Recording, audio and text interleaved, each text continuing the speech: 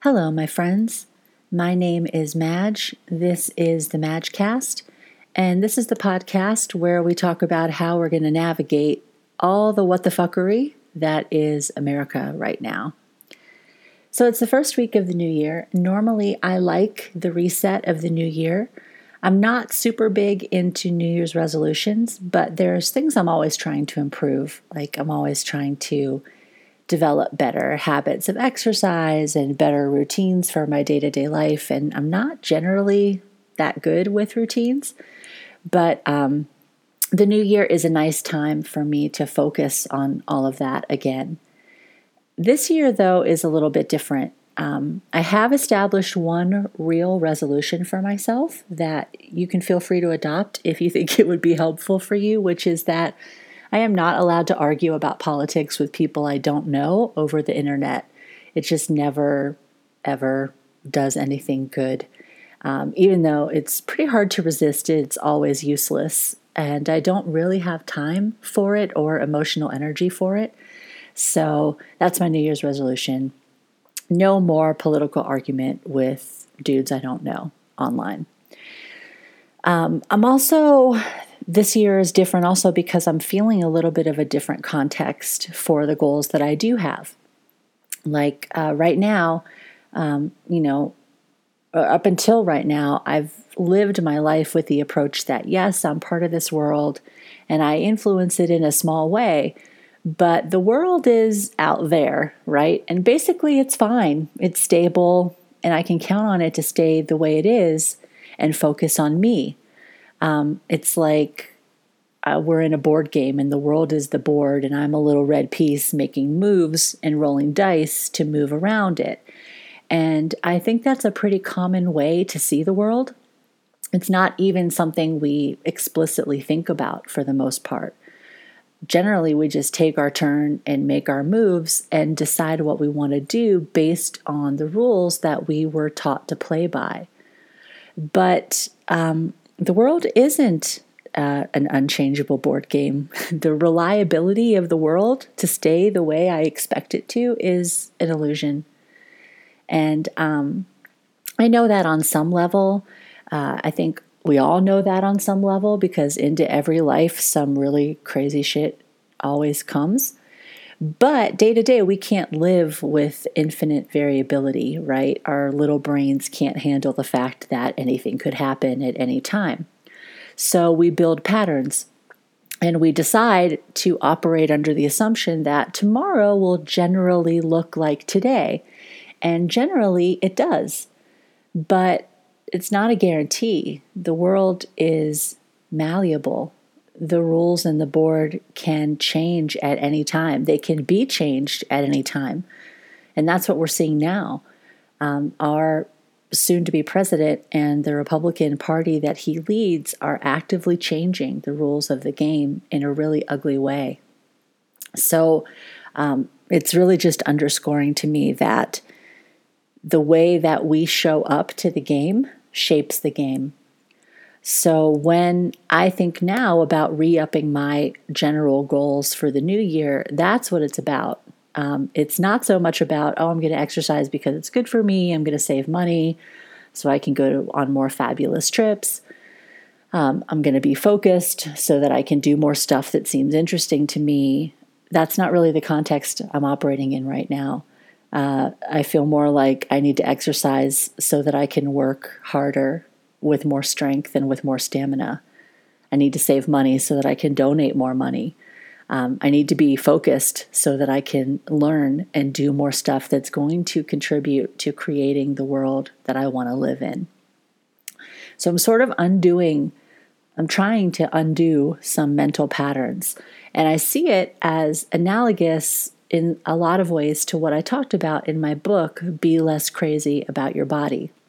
That book is all about the way that mental patterns are installed in women from a very young age, about finding our worth in our physical bodies and seeing ourselves as some kind of aggregation of what everyone else thinks about us, and being so focused on the way our bodies look that we don't appreciate what our bodies do. And I wrote a lot about how these patterns harm us and also shared some strategies for moving beyond those patterns toward a more helpful and fun and liberating way to see our beautiful and precious bodies. And most of that just comes down to noticing the harmful thought pattern and doing something to shift it. So I'm thinking that just as we were taught to sort of over focus on how our bodies look, we're also taught about the way the world works and how to see our place in it.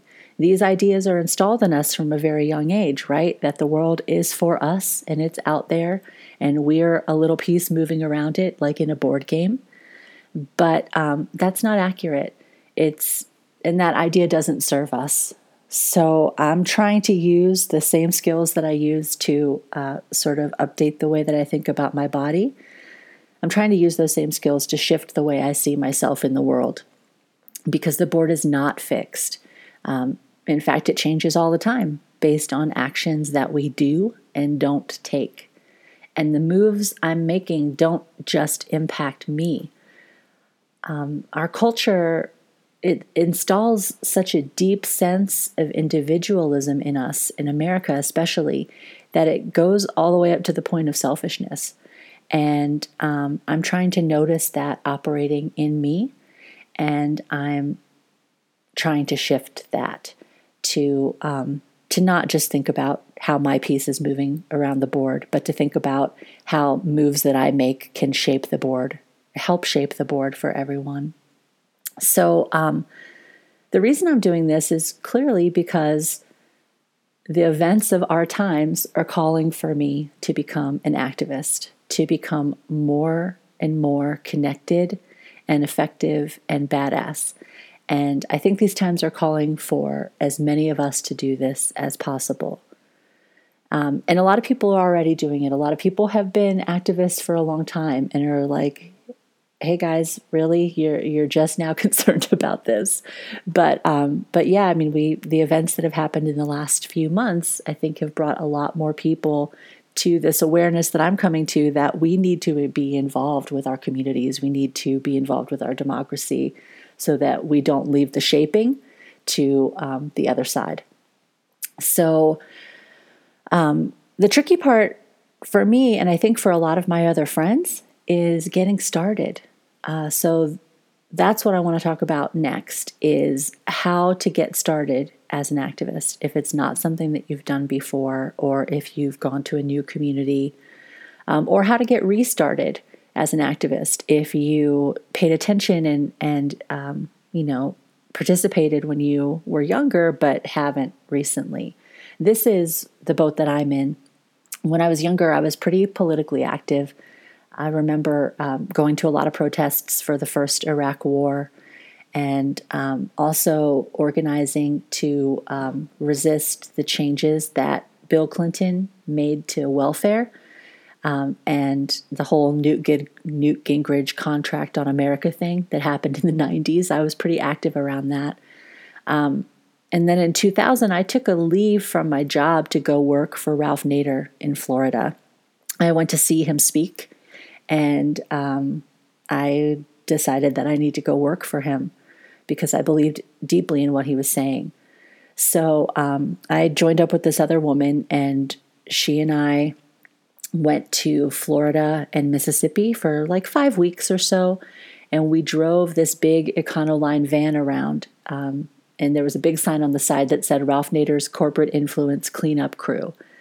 And our job was to work at rallies and also to perform political stunts. Like, we would call the local press in Mississippi and say, hey, show up at Trent Lott's office at 3 p.m. Then we would go there, and we wore these big blue jumpsuits, and we'd start mopping the floor and talking about all the dirty money that Trent Lott had taken from whom and what he'd given in return. And then we'd hand out little bars of soap and tell people that Ralph Nader was going to get the dirty money out of politics. And that was a really great and interesting experience for me. And I felt very engaged and very motivated, but I was pretty devastated by the results of the 2000 election, as I think a lot of people were. Ralph didn't get his 5% of the vote, And also, Bush stole the election. And then 9/11 happened, and I just sort of hunkered down and withdrew from politics entirely. I didn't have the stamina to stay with the news, to keep taking it in and thinking about it and forming intelligent responses. So I basically gave up. I mean, I voted, and I think I donated a little money to Obama, and I continued to educate myself, especially on matters of gender and race. But that was about it. And then, other than fighting about politics with people on the internet, I didn't really get back into anything political until Hillary's campaign, last year. Because, again, the stakes seemed really high to me. And I wanted my goddamn lady president already. And I really wanted it to be her. She is a woman that I admire. And especially hearing all the stories about, the people that she had adopted over the years and then would just show up at their high school graduation 10 years after she last saw them. I mean, I was very inspired by her candidacy, and I got involved.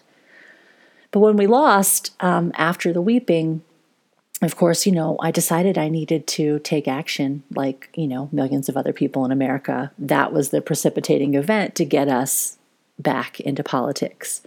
So I Googled and I Facebook searched and I looked around until I found a meeting that was happening in my area. And then I went to the meeting, and then I went to the breakout group meeting a week later and a training the week after that. And I hosted a meeting the week after that. And I just kept going. And that was it. It's a pretty simple process. It boils down to 3 basic steps to get involved, right? The first step is find a way in. The second step is show up. And the third step is keep showing up. Now, of course, it's more complicated than it sounds. Just thinking about the first step, find a way in. There are a lot of ways in. I was lucky to find a group that I could vibe with pretty quickly.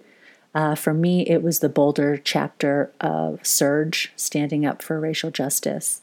But there are a lot of kinds of groups, and they all have a different flavor. Some of them are full of old hippies. Some of them are more full of college kids.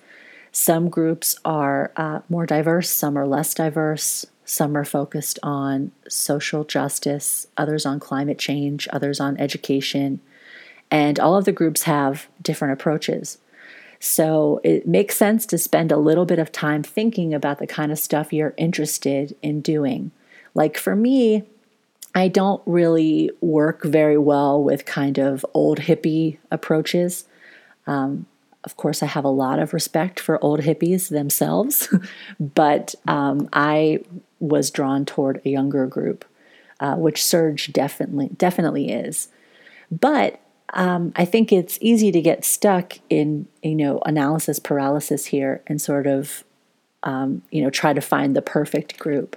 And I think that it's more important to find just a group that you can deal with than it is to find the perfect group. And there may be some resources going on in your town to help you do this. Like my friend in Pittsburgh told me that they're having an activist fair, sort of like a job fair. Like a bunch of different activist groups will set up shop, and then people can go talk with them and get a sense for who they are and what they're up to. But like I said, it's if you're familiar with the concept of satisficer versus optimizer, it's good to be a satisficer here, right? A satisficer looks for the first option that's good enough instead of combing through all of the options and to find the perfect one, like an optimizer. It's better just to go and get involved and just find your way in, because any way in is better than no way in. And time is of the essence, it's better to get started sooner rather than later. So that's step 1, find a way in. Step 2 is show up, which again sounds very simple, but there are complications to it. Because maybe it's cold outside and maybe you're an introvert and the thought of walking into a meeting where you don't know anyone freaks you out. I do have a couple of bits of advice about that, which I also offer to myself so that I can remember them on cold, introverted sort of freaked out days. One suggestion is to find a friend to bring them to the meeting with you. Get some hot chocolate first, make it a thing that you do with people that you know already who are also concerned about the stuff you're concerned with. And also remember that on the scales of what's important and what's not, an uncomfortable feeling is probably less important than finding a way to get involved. And that's not meant in any way to sound harsh or dismissive of how folks might feel. Of course, we need to honor our feelings, but at the same time, we can't let feelings of discomfort keep us from doing our share of the work that needs to be done to shape this world.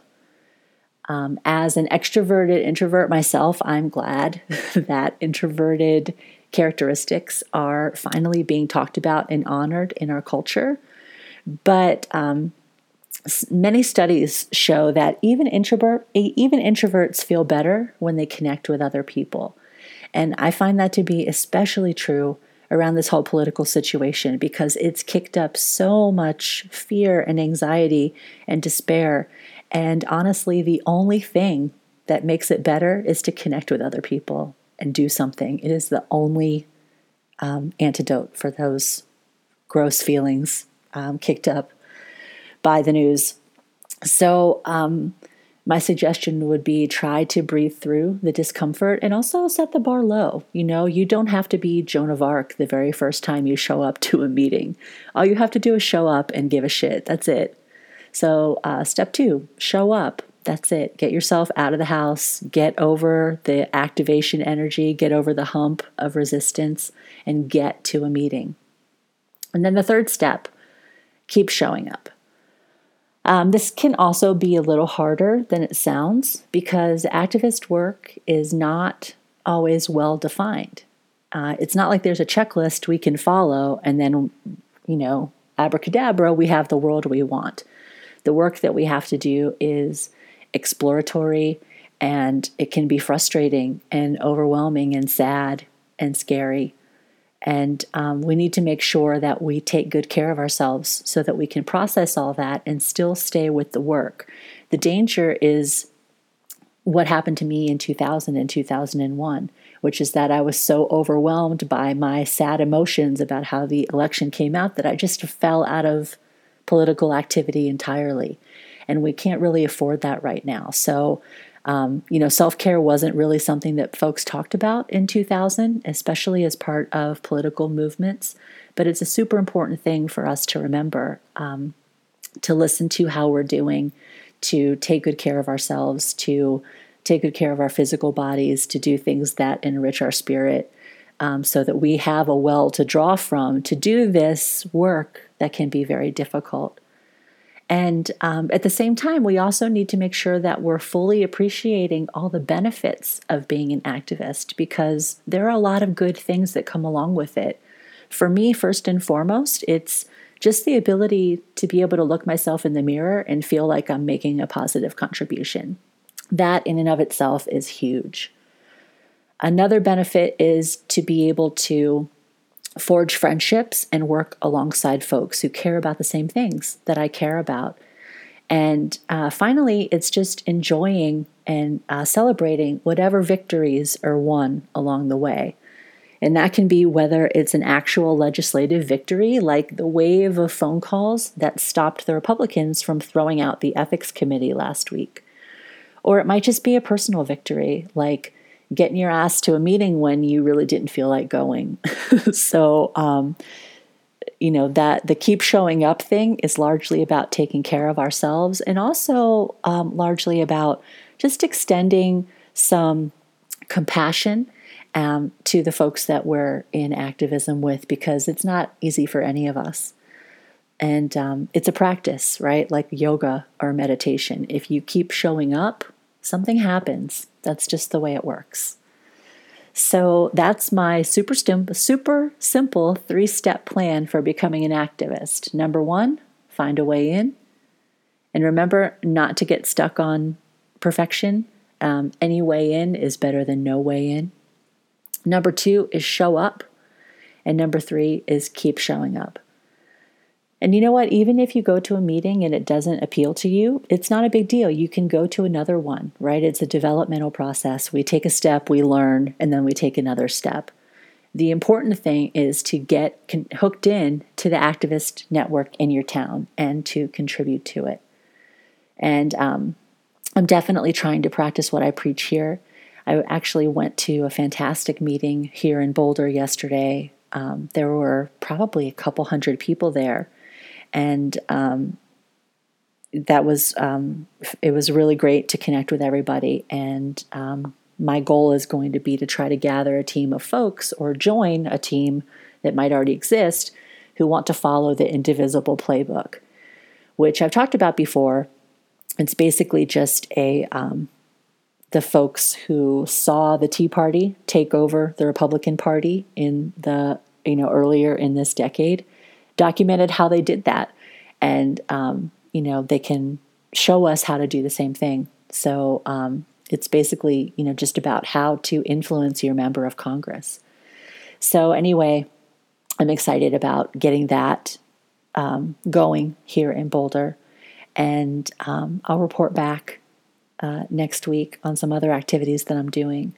But in the meantime, I would love to know what your activism practice is looking like. Where are you showing up? What are you finding out? Drop me a line. Let me know. You can email me at belesscrazy@gmail.com, or you can comment on my blog at belesscrazy.com. And if you are liking my podcast, maybe you could consider sharing it with your friends, and or leaving a review on iTunes. That would be super helpful to me. So anyhow, thanks for listening. I hope you find a good way in to an activism practice. Remember not to fight with people you don't know on the internet. And stay strong, my loves.